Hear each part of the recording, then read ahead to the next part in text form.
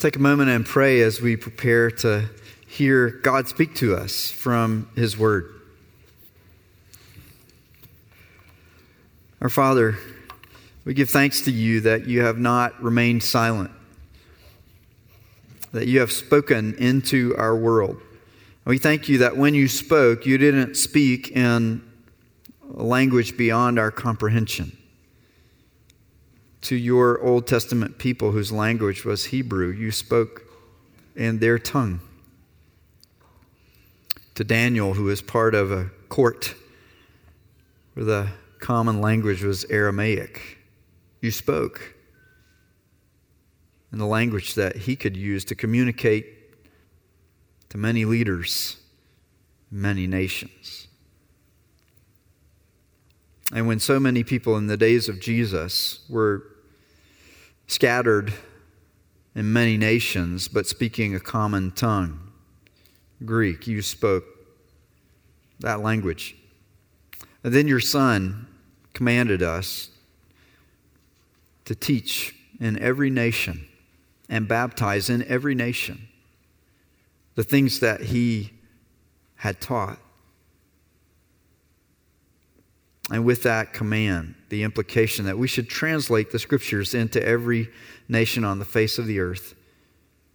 You speak to us in languages that we can understand.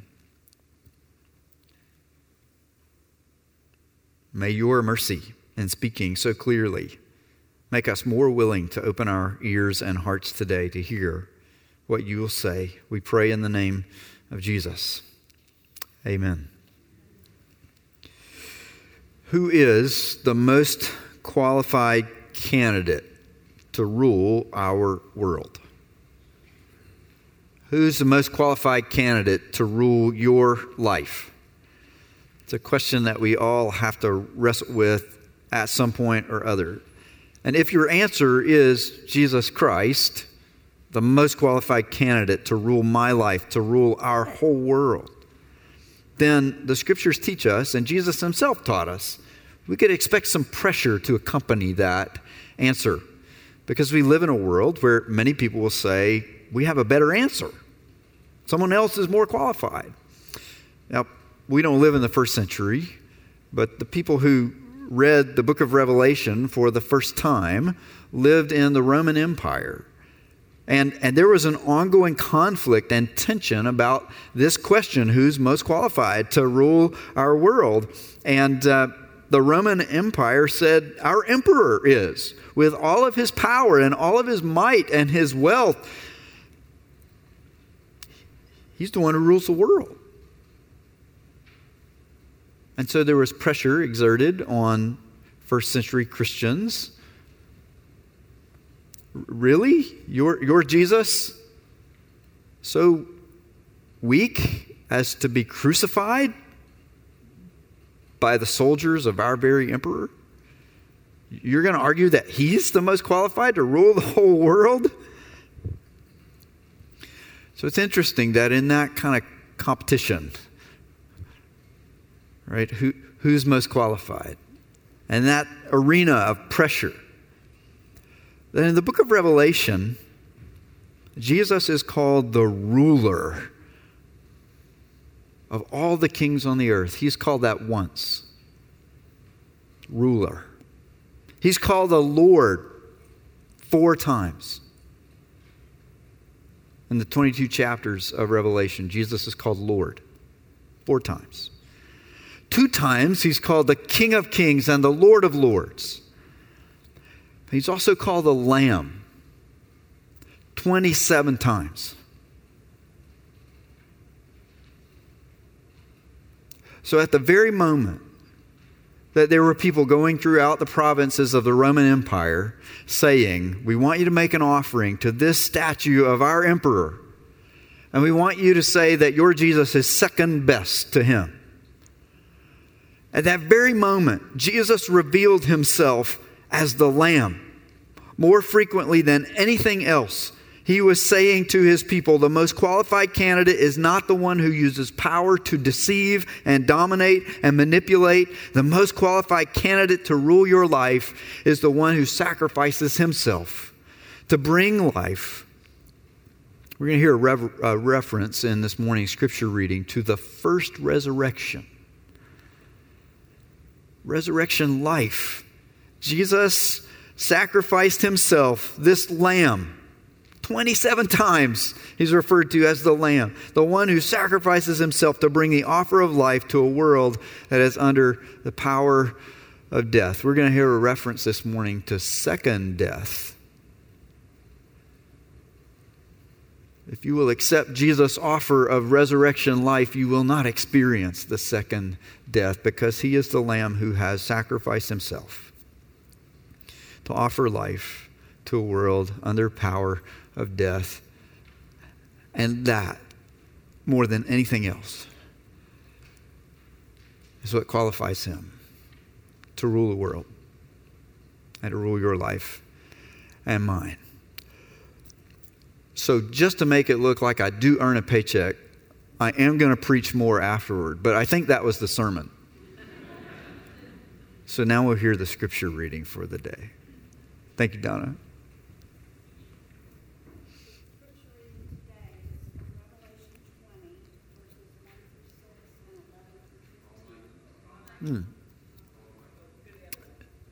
Let's try this one.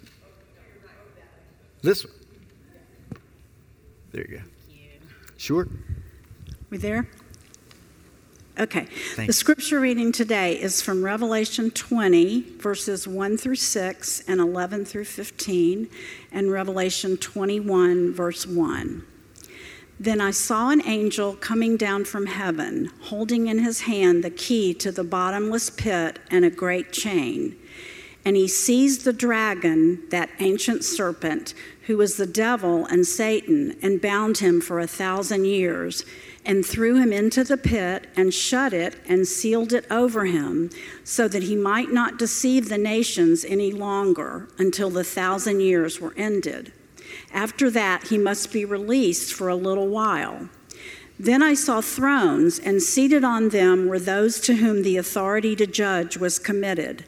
Also, I saw the souls of those who had been beheaded for the testimony of Jesus and for the word of God, and those who had not worshipped the beast or its image and had not received its mark on their foreheads or their hands.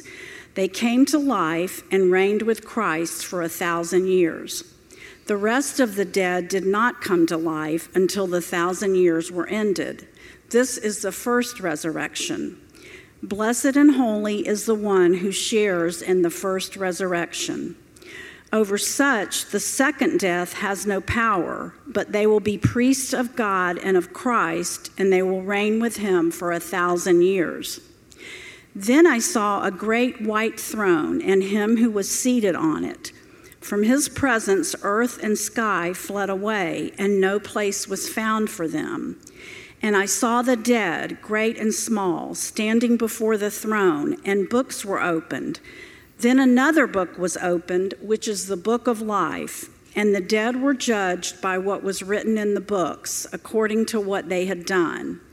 And the sea gave up the dead who were in it. Death and Hades gave up the dead who were in them, and they were judged, each one of them, according to what they had done. Then death and Hades were thrown into the lake of fire. This is the second death, the lake of fire. And if anyone's name was not found written in the book of life, he was thrown into the lake of fire. And Revelation 21:1, then I saw a new heaven and a new earth, for the first heaven and the first earth had passed away, and the sea was no more. This is the word of the Lord. Thanks be to God. So one of my favorite places on the whole planet is Jerusalem. I've had opportunity to visit there a few times and would go back as many times as I could. I don't think we got sermon slides. Oops. All right. Sorry. We don't have slides, do we, Angela? No. I'll create a word picture then. One of the problems of visiting Jerusalem is you want to see everything. And nearly every rock you look at has a history and a story that goes with it. And that story may go back only 5 or 6 or 7 centuries, to medieval ages, the Ottoman Empire, Crusades, this kind of dark period of history. Or the story attached to that rock may go back all the way 20 centuries to New Testament times. Or it may go back millennia to the days of the Old Testament. And you want to stop and you want to ask about every rock you look at. I mean, you want to learn about everything. You want to hear every story any person has to tell you. But you can't, because you're probably not there for 5 years. You're probably only there for 2 or 3 days, or maybe even just a handful of hours. And so if you and I had an opportunity to go to Jerusalem for, say, 5 hours, I would want to look at 3 things. I would want you to see the Temple Mount, where the Temple of Solomon stood. And I would want you to go just a short journey beyond the Temple Mount to a church called the Church of the Holy Sepulchre, built over the site where Jesus was crucified and buried and resurrected. And if I had to pick a third, because we only have 5 hours, right? We don't have 5 years. We can't see every stone. We can't tell every story. Let's go to the Mount of Olives in the Garden of Gethsemane. And afterward, we'd feel very disappointed that we didn't get to see everything, but we'd feel like we had seen 3 of the biggest things. That's what we have to do today with Revelation chapter 20, okay? There are so many questions about what's going on in this chapter. We don't get to answer them all. We don't have 5 years. We don't have 5 hours. We have a few minutes. So today, I just want to tell you what I think are the most important truths about 3 features of this chapter. And you may walk away going, I still got a lot of questions. Well, let's go sometime back to the city and walk around and talk about every stone, even if we don't get to do that today. So the 3 realities I want to talk about today are an enemy, our ultimate enemy, described in this chapter as the dragon, Satan. I want to talk about the second death. What does that mean? And about first resurrection. So let's start out with that ultimate enemy, the dragon. Verse 2 says that this dragon is a symbol. Now, we're 20 chapters into the book of Revelation. If you're joining us today for the first time, you haven't had the benefit of learning this discipline over 20 weeks of saying there's a lot of symbolism in this book. And so realities are described using symbols. Does God have an enemy who's literally a dragon? No. But here, this symbol of dragon is used, and then it's piled up with all these other names. Dragon, serpent, devil, Satan.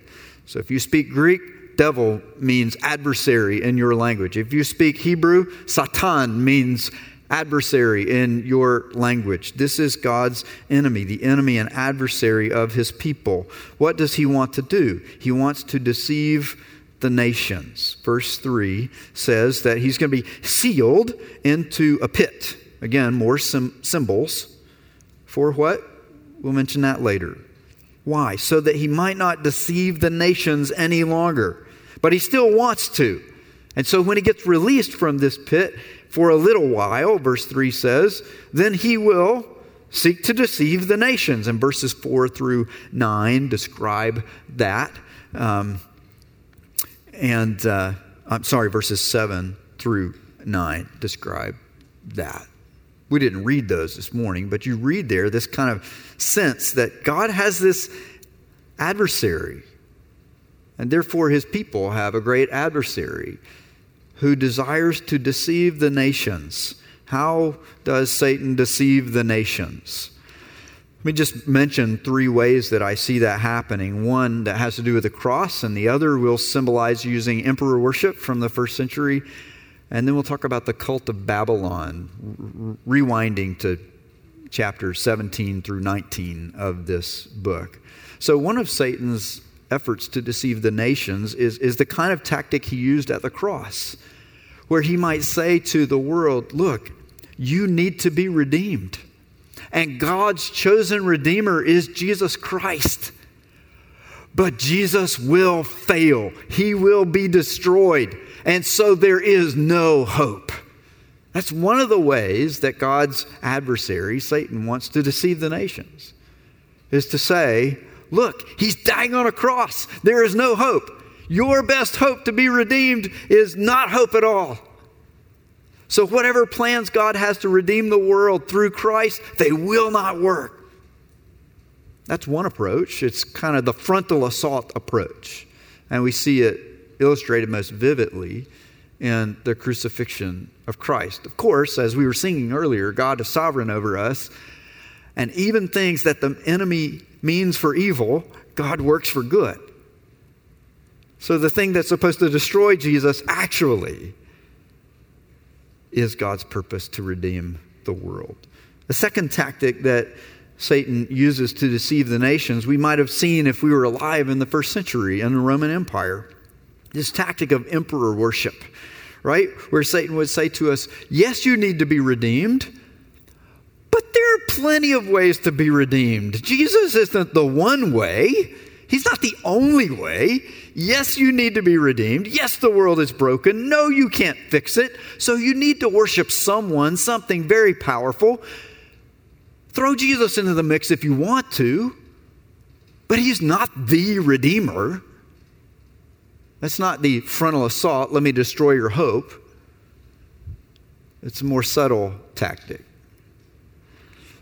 And a third tactic, what I call the cult of Babylon. If you read this description of the great city of Babylon in the book of Revelation, it's the devil's way of saying to the world, you don't need redemption.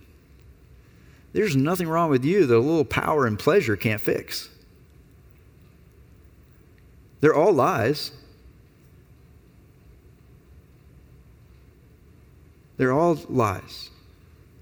Satan desires to deceive the nations. The good news of the Scriptures is that those lies won't succeed. This binding of Satan pictured in this chapter, interpreters don't agree on when exactly that binding occurs. Is this something that will happen in the future? Is this something that has already happened? Is this something that a process that's occurring between Jesus' first coming and his return, and so it stretches out over the whole period of history? I tend to fall in that last camp. Interpreters don't agree, but we all do agree on this. This binding of Satan is a symbol for a long period when the good news about Jesus is going to spread throughout the whole world with great success. Is that period still lying in the future, or is it the success of the gospel over now 20 centuries and who knows how many? Well, we don't agree on that, but we do agree on this. The lies won't work. The gospel is going to go forward with power in the world. Many people are going to hear the truth that Jesus is the most qualified candidate to rule our lives and our world. And they're going to respond to that message in faith. The greatest enemy of God and his purposes and his people will be defeated. And here's why that's good news for you. If your faith is in Christ, every lesser power that opposes your Redeemer, every lesser power that seeks to harm you will ultimately fail. It may succeed for a time, but in the end, it will fail. One of the verses that we did not read this morning says that the devil who had deceived the nations will be thrown into the lake of fire himself. He is more powerful than I am, but he is not more powerful than our God. And he himself will be called to account. If that's true of God's most powerful adversary, then it's true of every lesser power. That's the ultimate enemy. Let's talk a moment about the second death. Here's the main thing I want you to know about the second death. if your name is in the Lamb's Book of Life, if you are seeking life through Jesus the Lamb, if your name is in the Lamb's Book of Life, then Jesus will protect you from the second death forever. If I know that, then it's okay if I don't know every detail about the second death, isn't it? If I know that there is one who can protect me from it, whatever it is, forever and ever. How do I know that? Well, I'm listening to what God is saying in the Scriptures, right? And he says in verse 6, blessed and holy is the one who shares in the first resurrection. We're going to get there. Over such, the second death has no power. If your name is in the Lamb's Book of Life, if you're seeking life through Jesus, then this second death has no power over you. Now, there are other books mentioned in this chapter. Again, symbols. There's the Book of Life, which we're told elsewhere in Revelation belongs to the Lamb, Jesus. And then there are other books, right? And books were opened, verse 12 says. And the dead were judged by what was written in the books, according to what they had done. And verse 13 says, the dead were judged, each one of them, according to what they had done. Wait a second. Which book is it? Is it the Lamb's Book of Life that determines the basis on which I will be judged? Or is it this other book that says what I did while I was alive that forms the basis on which I will be judged? It's pretty simple.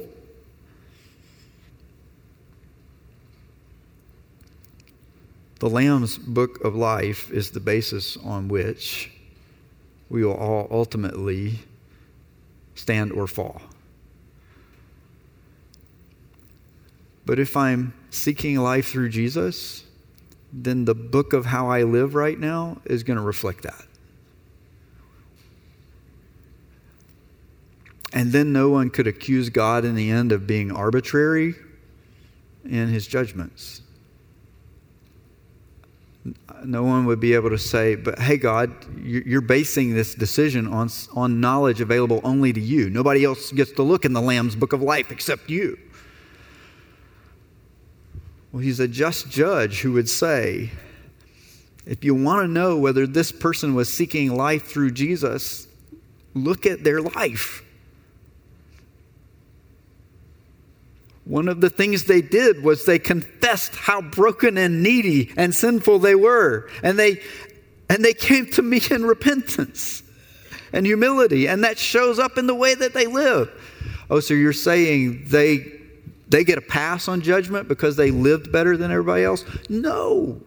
What Scripture says plainly from cover to cover is the only way to come to God is through trusting what He can do for you rather than trusting what you can do for yourself. And if that trust in Him is genuine, it's going to be reflected in this book of how you live.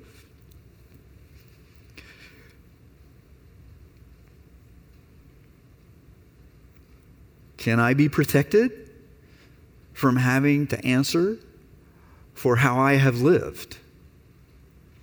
Yes. If I'm seeking life through Jesus, I will be protected forever from the second death. What is the second death? The second death is final separation from every aspect of God's goodness. It's what we would typically summarize with one word: hell. The second death is a metaphor. People don't die twice, literally. Now you're going to send me some news articles about somebody who was resuscitated. I know. But you know too. People don't die twice, literally. Second death is a metaphor for something. It's a symbol for something. It's a symbol for being separated from God and His goodness. It's what C.S. Lewis calls in some of his writings the miserific vision. You find some references to this in his little book called The Screwtape Letters. If you have a chance, give that a read. right? It's this very clever depiction of what it's like to follow Jesus using conversations between a demon and his uncle demon. And it's all, this kind of creative use of the imagination. But one of the things that Lewis says in the dialogue between Screwtape and his nephew Wormwood is that if someone persists, just insists on seeking life their own way apart from God, if that person finally comes face to face with God, if that person finally sees God, then they won't see him as good in any way. They will only see him as the barrier that's been standing between them and the life they want apart from him. And so, while the rest of us who are hoping to have this vision of God's goodness and blessing would long for that, if you're just insistent that you don't need God or his path to life because you got it, you found a better way, you found a more qualified candidate. Maybe it's yourself, or maybe it's your politics, or maybe it's your money, or maybe it's your good looks, or maybe it's the fact that you can still do 75 push-ups at age 64 and the guy who sits in the cubicle next to you sure can't. I don't know what it is that you're trusting, but everybody, there's something competing for our affection. And if you insist on standing before God and saying, God, I got this, I found a more qualified candidate than you or your Redeemer Lamb, Jesus, then you won't see God as a blessing. You won't see any goodness in him. You will see him face to face one day. He is your creator. He is mine. We will answer to him. But in that moment, if we're insisting on finding life apart from him, then we will see him as nothing but the barrier to goodness. So we won't see him and appreciate his goodness. There's nothing left but misery, and that's where Lewis came up with this phrase. He invented it, the miserific vision. Like standing before God and being filled with misery because you cannot experience any of his goodness ever again. That's a creative way of describing what the book of Revelation means when it talks about second death. It uses a different kind of language. Lewis uses the metaphor of vision, right, and seeing God for the first time. Revelation uses the metaphor of a lake that's on fire. Now think for a moment about what a lake is in the first century. It is a source of life and refreshment and sustenance and the ending of drought. And it is where you go to find food, whether that's through fishing or through irrigating a crop. It is a symbol for the flourishing of life. Imagine longing for that kind of flourishing life, living in a desert climate. And you go there, and what you find is fire instead. And what you find there is the opposite of a flourishing life that you were longing for.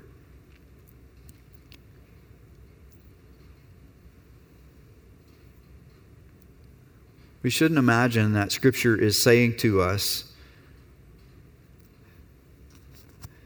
that God is somehow going to give people bodies that can't be consumed in fire and therefore they're thrown into fire forever. It's like all this kind of literal and somewhat barbaric interpretation of these symbolic images. But symbols in the book of Revelation stand for something real. And in this case, the real thing is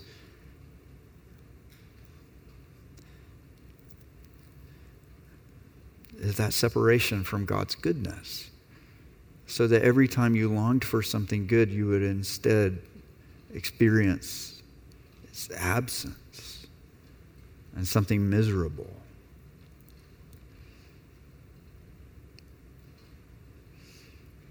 There's good news in this book, even if there's hard news in it. Not everybody will experience the second death. You don't have to. I don't have to. Because Jesus offers us life. Verse 6 says, "Blessed and holy is the one who shares in the first resurrection." I'm going to make a debate sandwich. We're going to shove the thing that's debated, that's not as clear, between two slices of what's more clear. Okay? So here's the first clear thing we want to say about the first resurrection. There is a kind of life so secure that the second death has no power to take it away. There is a kind of life so secure that even the worst thing that could ever happen to a person in this universe cannot shake it, diminish it, take it away. That is clear. Blessed and holy is the one who shares in the first resurrection, whatever it is, we haven't said yet. Over such, the second death has no power. There's a kind of life that's more powerful than the second death. Now, here's the debated bit. What is this first resurrection? When does it occur? We don't have time to look at every rock today, so I'm going to tell you what I'm persuaded is the right interpretation. I will not have time to give you all the evidence that leads me to this conclusion. But here goes. First resurrection is the moment you put your faith in Christ. You have right at that moment to share in all of Christ's resurrection glory and joy. You will fully experience that when he returns. Let's call that second resurrection.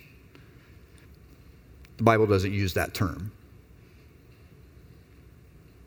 First resurrection.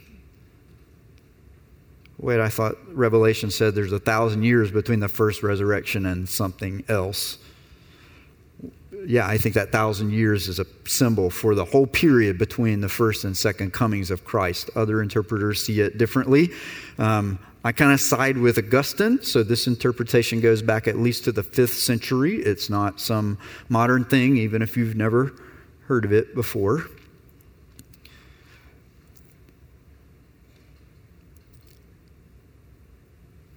And here's another clear thing. That no matter when you think this first resurrection occurs, and no matter when you think that 1,000 years happens, or whether you think it's a literal 1,000 years or something symbolic like I do, this much is clear.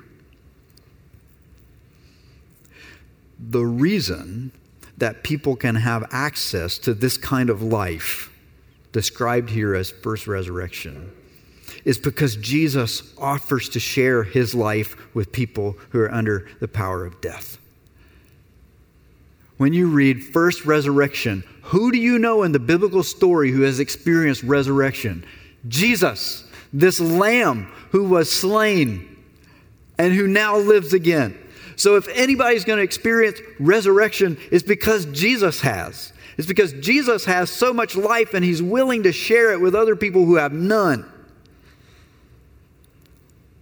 Whatever first resurrection is and whenever it occurs, and I've already told you the answers because I'm right.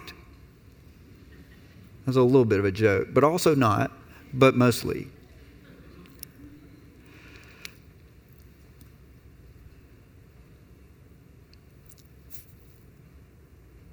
It's an offer to people who have no life in themselves to share in the life that Jesus has. Whatever the first resurrection is, it's good.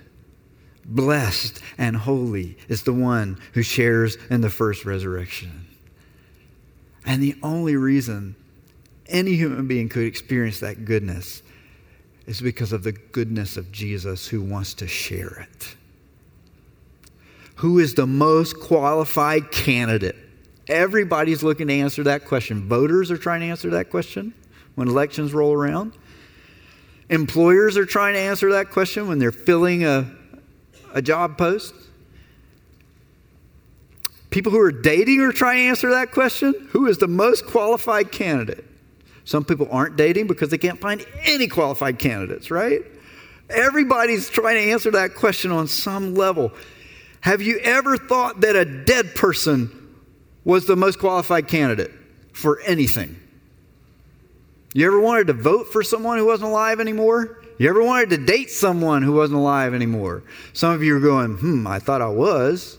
There are a couple dates that went that bad, but I wouldn't have knowingly chosen it. You wanted to hire somebody who's not living? Listen to what Jesus is like. Jesus says, I want to give the gift, the first resurrection, to people who are dead. Who's he giving it to? Those who have been beheaded. Martyrs. People who died. People who, if we had lived in their culture, in their moment, our empire would have been saying, this is the proof that they're the weak ones. They were too weak to resist the power of the empire. They got killed. Beheading was the way Romans killed people. Unless they really wanted to humiliate them, in which case they would crucify them. So we're talking about people who are weak, who had no power. We're talking about people who are too foolish to know when to compromise their faith just a little bit.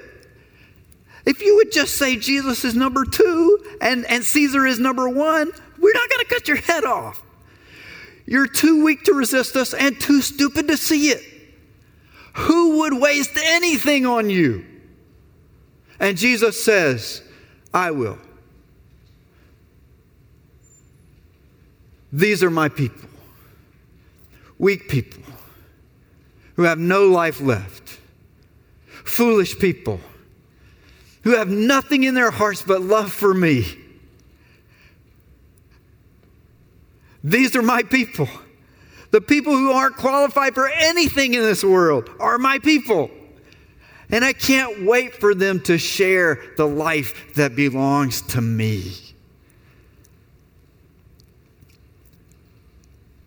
Let the dragon spin his lies. We're following a lamb. Let the empire threaten. Let the world pressure us and tell us that trusting Jesus will get us nowhere fast. When has the dragon given me life?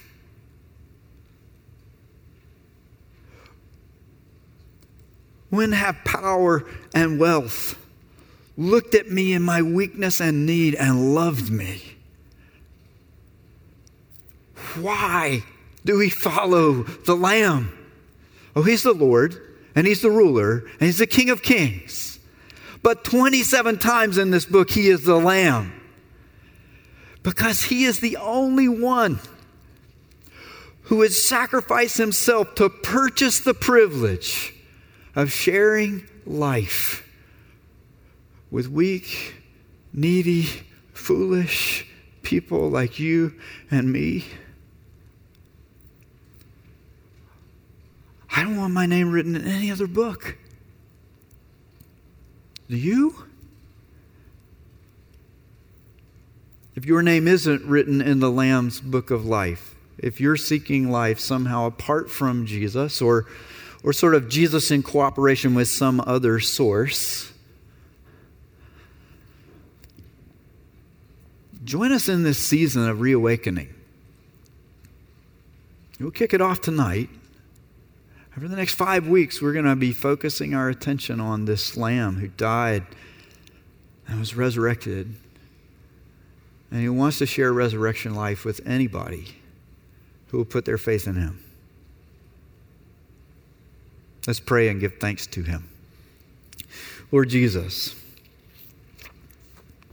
nobody else but you knows the full extent of our weakness and need and foolishness. And so it is incredible